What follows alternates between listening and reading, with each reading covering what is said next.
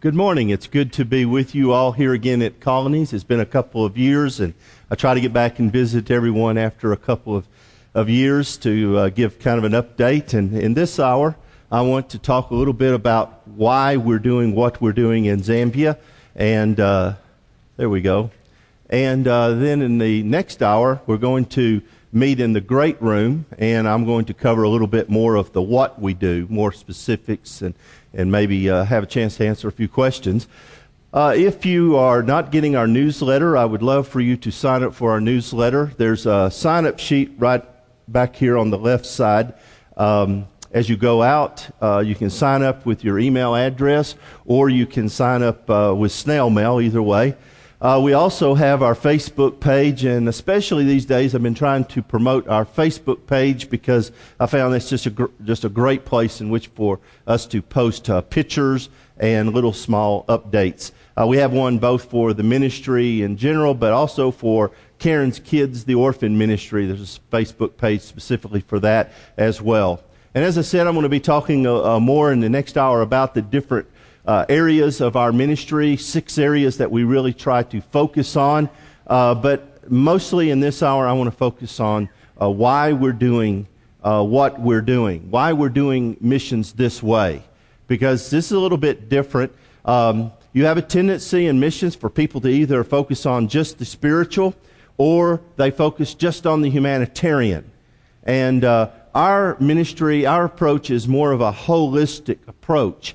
And that's a lot of what I want to get into and talk about. So to understand why we're doing this, I want to go back and talk about the mission of God. One of the things that you see in the Old Testament, especially in the Torah, the Pentateuch, the first 5 books of the Old Testament, is that you see this word blessing or to bless appearing again and again and again. It's a motif that's running through the Pentateuch, if not, in fact, the whole Bible. And maybe we don't appreciate this word blessing. We live in such affluence today.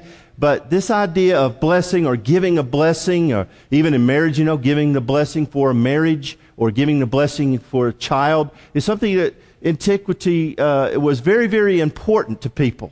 And it stands out very prominently in the Old Testament that this idea of to bless or the blessing. In fact, you see the patriarchs, they're laying their hands on their children and giving the blessing. You see this in the blessing in the Exodus, that God is going to bless Israel with land, and He's going to bless them with prosperity. He's going to bless Abraham. You also then come into Deuteronomy, which really clearly sets forth that God is going to bless them with this land, and if they live according to God's way in the land, they'll be blessed. It'll go well for them. They'll live long and prosper. But if they don't obey God, things are not going to go well for them. Their blessings will not flow. And then when you turn to the prophets, one of the things you see that's the basic message of the prophets is they're trying to explain, why is God not blessing Israel? Where the enemies are destroying us, and we're living in poverty, and we're going hungry, and these bad things are happening to us. Where is Yahweh? Where is our God?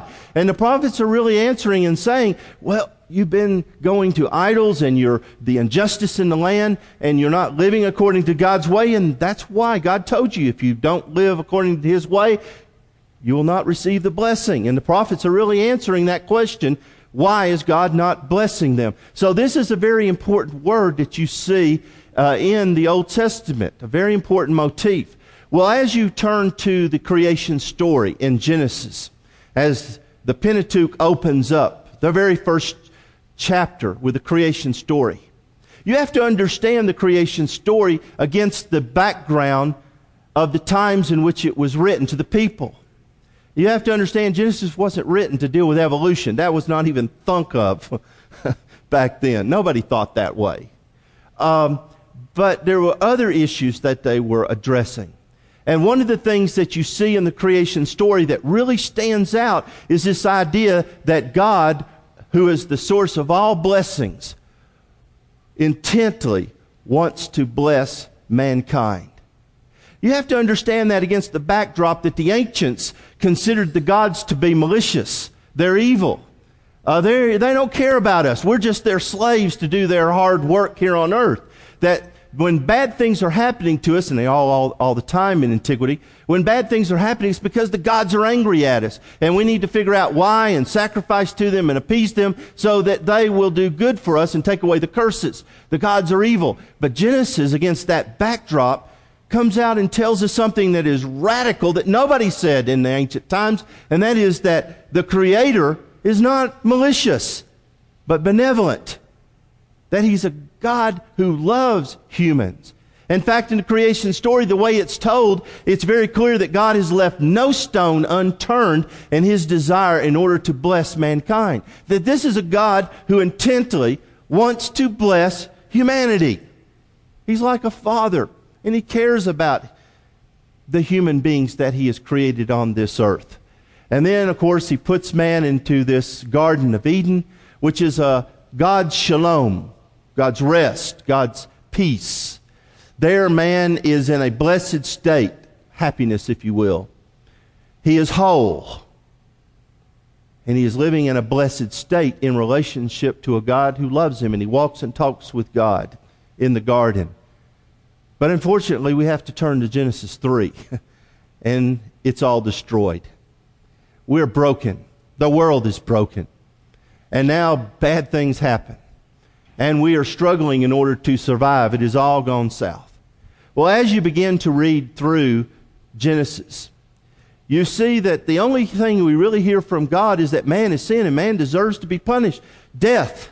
And so we even come to the flood, and God destroys humanity and starts over with a new Adam named Noah. And yet man still messes up. And so in the first 11 chapters of Genesis, really all you hear is judgment. Man has sinned, he deserves to die, and that's the punishment. But when we turn to Genesis 12, there's something different you hear from God. It's sort of like my kids. Sometimes my kids behave in such a way, I want to say, look, I brought you into this world and I can take you out. You ever felt that way? Well, I get over that pretty quick because I love my kids. And and I kind of see that with God. He's a father of humanity. And I mean, He's like, you have disobeyed, you just keep doing this, and I can wipe you out. But there's a change of heart in this God who in Genesis 12 comes to a man named Abram. And I want to tell you, there's nothing special about Abram. When we're introduced to Noah and Enoch, it says they walked with God. That's not what it says about Abram. When we're introduced to Abram, all it says he's a man who has a wife who can't have children. In fact, I will tell you, I believe that Abram was a pagan idolater worship. I don't believe he's not the man in Genesis 22 sacrifices his son Isaac. He's not a great man of faith. I wish I could tell you that story, but he flubs up a lot in the beginning. The only thing that stands out about Abraham is that God chooses him.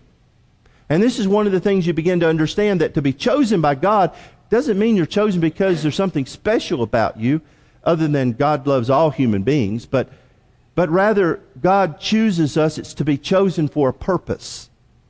To be chosen is to be chosen for a purpose. And so God comes to Abram and He says, I am going to bless you, not because Abraham's just a great guy at that point. He says, I'm going to bless you so that, now there's the key word. Here's purpose. I'm going to bless you so that you will be a blessing. Now what does that mean? Well, he goes on, I will bless those who bless you, I'll curse him who curses you, and through you all families of the earth will be blessed. I am going to bless you so that you can be a blessing to the rest of humanity. Now, there's two things I want you to note from this text, and this gets to the mission of God, because it's from this passage that I understand the mission of God. Two things particularly that's said in this passage is, one, God wants to restore the blessing to humanity. Do you see that? I'm going to bless you so that you will be a blessing and you will bless humanity. God wants to bless man. He wants to make man whole again. He wants to restore the blessing, restore humanity. And secondly is the fact that how God is going to do it. He's going to do it in partnership with humanity. I've come to realize something about human nature, that if you just give it to us, we don't appreciate it. The only way that people really come to value something is if they have to sacrifice or pay for it. That's why we even get glasses. Now, we could give these glasses away, but we charge them $1 for a pair of eyeglasses. We don't just give Bibles away. We actually will charge people for a Bible. You know why? If you give it to them, they don't take care of it. The only way people value something is if they have to give something of themselves or from themselves for something. And God says, look, I could just save man. I did that already. I started man off. I blessed him. I started off with Noah again, reset button. Man doesn't appreciate this. Man has got to be part of his own salvation. Man has got to be part of his own solution. So God is going to work through humanity to help save humanity. And so that is two very important principles. Now let me illustrate it this way. God says, Abram, I'm going to bless you, and then you are going to be a blessing to others. And of course, the seed of Abraham becomes Israel, which then becomes Jesus Christ. Through Christ, who is a human being, God is going to redeem humanity. Through Christ and his body, his church. You see, the mission of God means that God's people have a very, very critical role in the salvation, in the restoration of humanity. God wants to work through his people to redeem humanity. And I don't know why God is doing that, because I sometimes look around at the church and I think, man, this is not a good strategy. Because the church doesn't do a lot sometimes, it seems, right? I mean, I'm sometimes frustrated with the church. We're not out there using our blessings and making a difference in the world. Sometimes we're just too much into our own self and navel-gazing. But this is the plan of God. He's going to bless us, and through us, he wants to change and redeem humanity. God blesses us that we might bless others. That is God's plan for restoring and redeeming humanity. So if I understand the mission of God is that God wants to bless mankind again. He wants to restore the blessing. He wants to redeem humanity. And the ministry that we have developed in Zambia is basically set up in an effort to try to say, how can we, what I understand about the mission of God, how can we best go about bringing about the restoration of the people of Zambia, where we're located. And so I'm going to talk more about this in the next hour. These three principles are kind of foundational principles for our ministry. Everything we do is based on these three foundational principles. I don't have time in this hour to talk about make disciples. In fact, I have a whole nother sermon I do just on number one. But I had to choose that one or this sermon. So I'm going to talk about the second two. All right? Now, I want you to notice that the second two, about a holistic ministry and about empowering people, is based on, very clearly out of Genesis 12, that we are trying to bring about the restoration of people, and I believe that means body and spirit. It's got to be holistic restoration, holistic redemption. And also the fact that people have got to be part of their own salvation. They've got to be part of it. So you work through Zambians to empower them to make a difference in their own country. It's not for us Americans to go there and just give it to them and do it for them. I have a thing, I don't do for people what they can do for themselves. I try to empower them to do for themselves. Because if you just do it for them, you give it to them, it doesn't change, doesn't make a difference. They don't value it. They got to be part of the process. And so let me talk about this a little more clear in more detail. I'm going to spend most of my time talking about holistic ministry. One of the things I noticed in looking at sin in Genesis 3 is two of the consequences of sin is that it's very clear when man sins, he's going to die. The penalty of sinning is death. Now that is both physically and spiritual. Man died spiritually immediately. His relationship with God was destroyed. He's sent out of the garden. He's separated from man. He dies spiritually immediately. But then man begins to age and grow old and die, and we all die. That was also the curse of sin. Well, just as in the same way as the curse of sin brought about death, body and spirit death, I also believe that salvation reverses the curse of sin. And therefore, I come to the conclusion that salvation is also about redeeming body and spirit. Sin affected us holistically. Now, there's a little bit of a problem in Western culture, and I don't have time to get into it, but it goes back to our Greek background. The Greeks divide the body divide human nature into body and spirit, and that's where we really get that, is from our Greek origins. But let me tell you what, in the East and in Africa and in biblical times, biblical culture, they were not dualistic like that in their thinking. They're more holistic. They wouldn't have divided body and spirit as we think of that. So I've come to understand that salvation is not just spiritual and it's not just physical. And I see in missions a real problem, because I see people doing just the spiritual, which is what I used to do 30 years ago. And then I see those who are just doing humanitarian, and they're Christian people who are doing this, but they're doing it secularly. I mean, U.S. government could be, USAID could be doing what they're doing. There's nothing spiritual about it. And I've come to realize you've got to marry these two, and they've got to be a holistic approach. And it really began to dawn on me when I was working in Africa, and I started thinking about the problem of stealing. And I thought, there's nothing that probably missionaries have preached on more in Africa than stealing.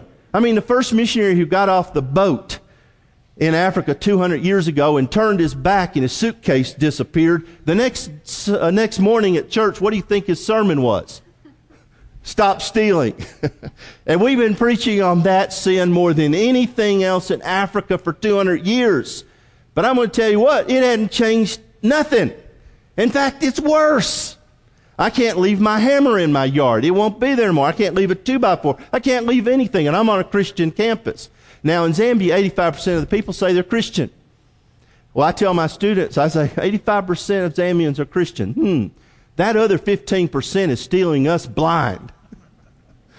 We got to do something about those guys. Well, they laugh because you see the problem. The other thing we preached on more than anything else is sexual sin. And, well, in Zambia, 1 in 4 people have HIV because of promiscuity. So we're not getting anywhere here. In fact, look at Africa. Look at all the war. Look at all Christianity. Is it making any difference there? Why not? And then I said, what is it going to take to get people to stop stealing? To pick that as an example. And I got to thinking about it. Well, I don't understand what it is to live like an African, a Zambian. They're living at survival level. That means half their kids die before they're 18. Do you know what that feels like? If your kid gets sick, I see it all the time. The kid gets sick and they don't have money to buy the medicine, cheap medicine that would keep them alive, and they die. They can't take them to the clinic, even afford the transportation to get them to the clinic. Half your kids die. Your kids don't get to go to school past 6th grade because you don't have any money. And there's times when a drought hits, you go hungry. In fact, you go hungry at times of the year, every year. And you see your kids and you're all malnourished. In fact, Zambia is the most malnourished country in all of Africa. Do I know what it's like to live at survival level? I mean, that's a dog-eat-dog mentality. Do you understand that? This is dog-eat-dog. I see them stabbing each other in the back. Nobody can trust anyone there. I'm telling you. They stab each other in the back. Friends. There's really no friends there. It's very utilitarian. You don't throw a piece of meat in front of some hungry dogs and they go, oh, I'm sorry, you were ahead of me. Go ahead. I'll wait. No. Dogs are rah, rah, rah, rah. And that's the world they're living in. And then I got to thinking about it. Here I am driving up in my air-conditioned SUV, and I get out, and obviously I haven't missed a meal. And I get out and I say, you people need to stop stealing or you're going to go to hell. He just cares. He just don't want us to steal his stuff. All I'm doing is condemning these people. I'm not helping them. I'm just condemning them. And I don't think that's a very nice thing to do. You see, the problem is not just spiritual. The problem also is rooted in the flesh, in their life, in their culture. And I've got to understand that if I want to help people to be like Jesus, I've also got to deal with their life, the way they live, and the habits. Let me illustrate it this way. If you want to help a person who's an alcoholic in this country or into drugs or a lot of other things like that, addiction things, it doesn't do any good for you to get up and say, like I think we have done a lot of times in the past, and say, the Bible says, condemns drunkenness, so stop drinking and you're going to go to hell. Well, that doesn't really help a lot of people. If you want to help a guy get over his alcoholism, you're going to have to spend some time with that guy. You can't just preach at him. You're going to have to be there on Saturday night and sit down and watch the football game when he calls you up and he's wanting to drink. And when he falls off the wagon and He will. You got to rush there, and you can do it. Let's start again. You got to work with them. You got to be involved in their life. You're going to have to work with them over time. If you want to help someone to get out of poverty, I've started to understand this. It's not just a simple solution. It's about giving them money or giving them a handout or even teaching, giving them an education or degree. It's much more involved in that. You got to get involved in that life better when they're younger than when they're older. It's hard to change an old dog. So you work with a person over time to redeem them, to teach them a new way, a different way of being. I don't think it's a nice thing for us just to get up and condemn people without getting in their life and helping them with their problem. And if you're going to get in their life and help them, you're dealing with the physical, not just a spiritual problem, because sin is rooted in the flesh. It's rooted in our life. And so I began to realize that if I want to help Zambians, that's when we started getting into agriculture. If I can teach them, they have time and they have land, and if I can teach them to grow food, and they can grow enough food and start eating, and they can sell some of it to their neighbors, and they can grow food year-round with the drip irrigation, and I'll talk about in the next hour, then that person's got enough to eat, and they get healthier, and they have a little money to buy medicine and send their kids to school. Now that guy can say, you're not living at survival level. Now stop stealing. But until I get them out of that survival level, God didn't intend us to live at survival level, but until I address the whole of their life, I cannot just preach at them. That's not a very nice thing to do. And also, have we forgot about 1 Corinthians 15 that talks about how that the resurrection is going to be a bodily resurrection. You see, when we're baptized, we are born again spiritually. But you know, people still struggle with sin in their flesh. A person who's an alcoholic becomes a Christian doesn't get over his addiction like that. That's not going to happen until the resurrection and we have a renewed body. What is the last enemy that's going to be destroyed? Death. You see, the redemption, we redeem spiritually, but not physically. That's not going to happen until the resurrection, and we are raised with a body. You know, we are not spirit beings. God is spirit. We are beings with bodies. We always have. We always will be. The resurrection, we will have bodies. Incorruptible, I can't get my mind around that, but it is a body of some sort. So let's don't ignore the spiritual, the physical, the body of people and their lives. Things are not just about spiritual things. It is both, body and spirit. And you don't just minister to the body and ignore the spirit, because that doesn't fix anything. It's got to be both. And of course, Jesus in his preaching was very clear. And I'm starting to run out of time, so I'm going to have to rush here. But when you look at Jesus' ministry, in Matthew, in the Sermon on the Mount, he preaches about the kingdom, and then he goes out and he does kingdom work. Now, one of the things you notice about this section in Matthew is this: there's two verses that are at the beginning and the end of this section, and they're like bookends, and they say exactly the same thing. Jesus went out and he was teaching and he was healing people. Jesus' ministry was holistic. He responded to whatever people's needs. It was spiritual, it was physical. He addressed life, all of life, holistically. And then in the next chapter, chapter 10, he calls his disciples and sends them out on the limited commission. And what does he tell them? To go do what he's been doing. So if nothing else, we ought to just do what Jesus did. His ministry was holistic, and I believe ours needs to be as well. And that is why our ministry is holistic. We deal with the spiritual side, but also we deal with the physical aspect of life. Now, my time is almost gone. Let me hit this real quick. Just simply, and I'll talk a little more about this one in the next hour, but our training is about trying to empower our students. We deal with their spirit. Our students are with us for 3 years now.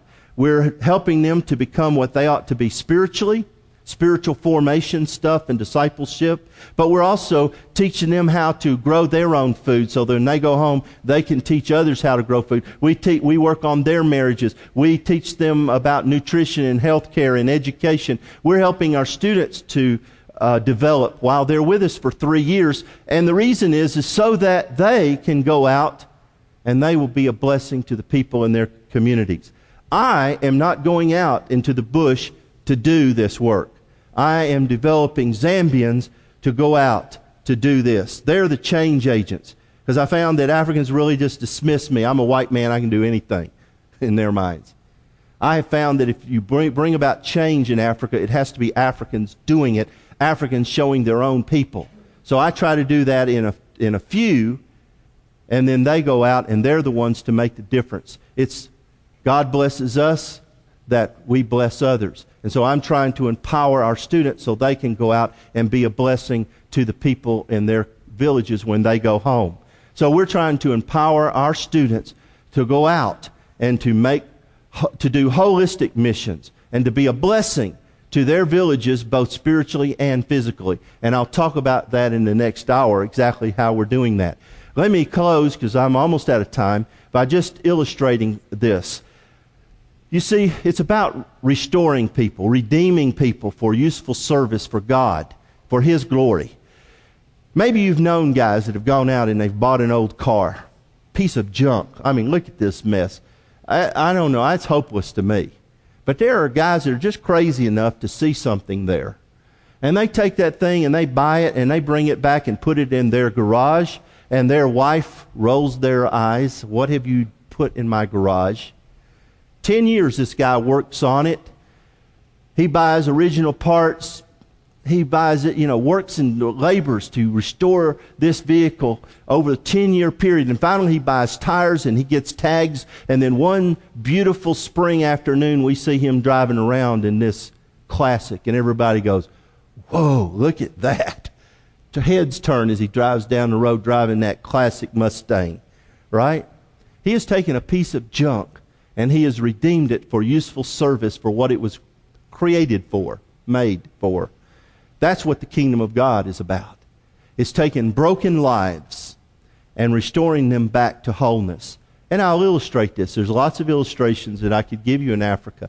Here is a woman named Stella. Her husband had got AIDS from sleeping around. He died of AIDS, but he gave it to her before he died. Nice of him to do that. He died. All the property belongs to men, so his family came and took everything, left her homeless. Her kids got taken to distant relatives. She ended up in a grain bin just begging for food. Bad situation, and this happens every day. She ran into Lori one day and she said, Mom, I'm hungry. You see how anemic she was? And by the way, if you're anemic in Africa and you have HIV, it's quickly going to become AIDS, and you'll die within 3, 4, 5 years. Happens all the time. But she ran into Lori one day and said, Mom, I'm hungry. Do you have something for me to eat? Well, we don't give handouts. But Lori did say, I got a job for you. We were chucking corn, so we gave her a job chucking corn. She couldn't work but half a day, but Lori started feeding her and getting her healthier, and then she worked all day long. And then we saw, she's a pretty sharp person, so we gave her a job. And then we gave her another job, and then another job. And then a few years ago, she was baptized into Christ, of course, along the way.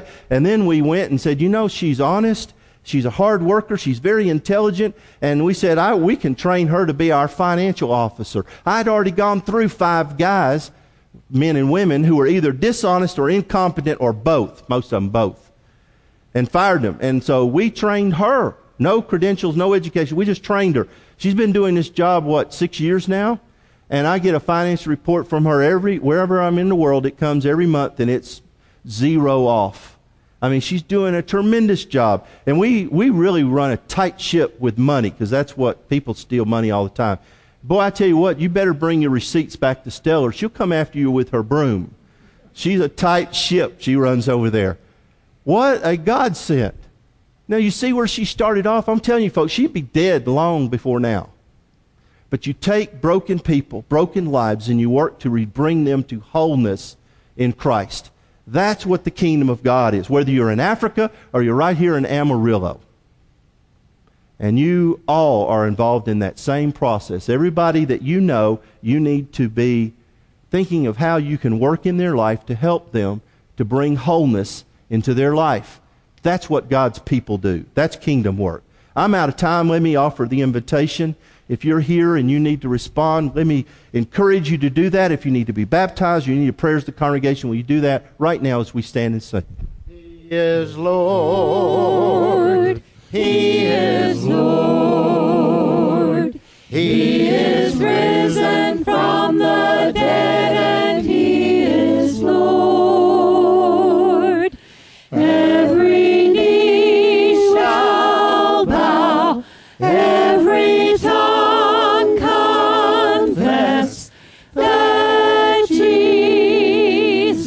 Christ in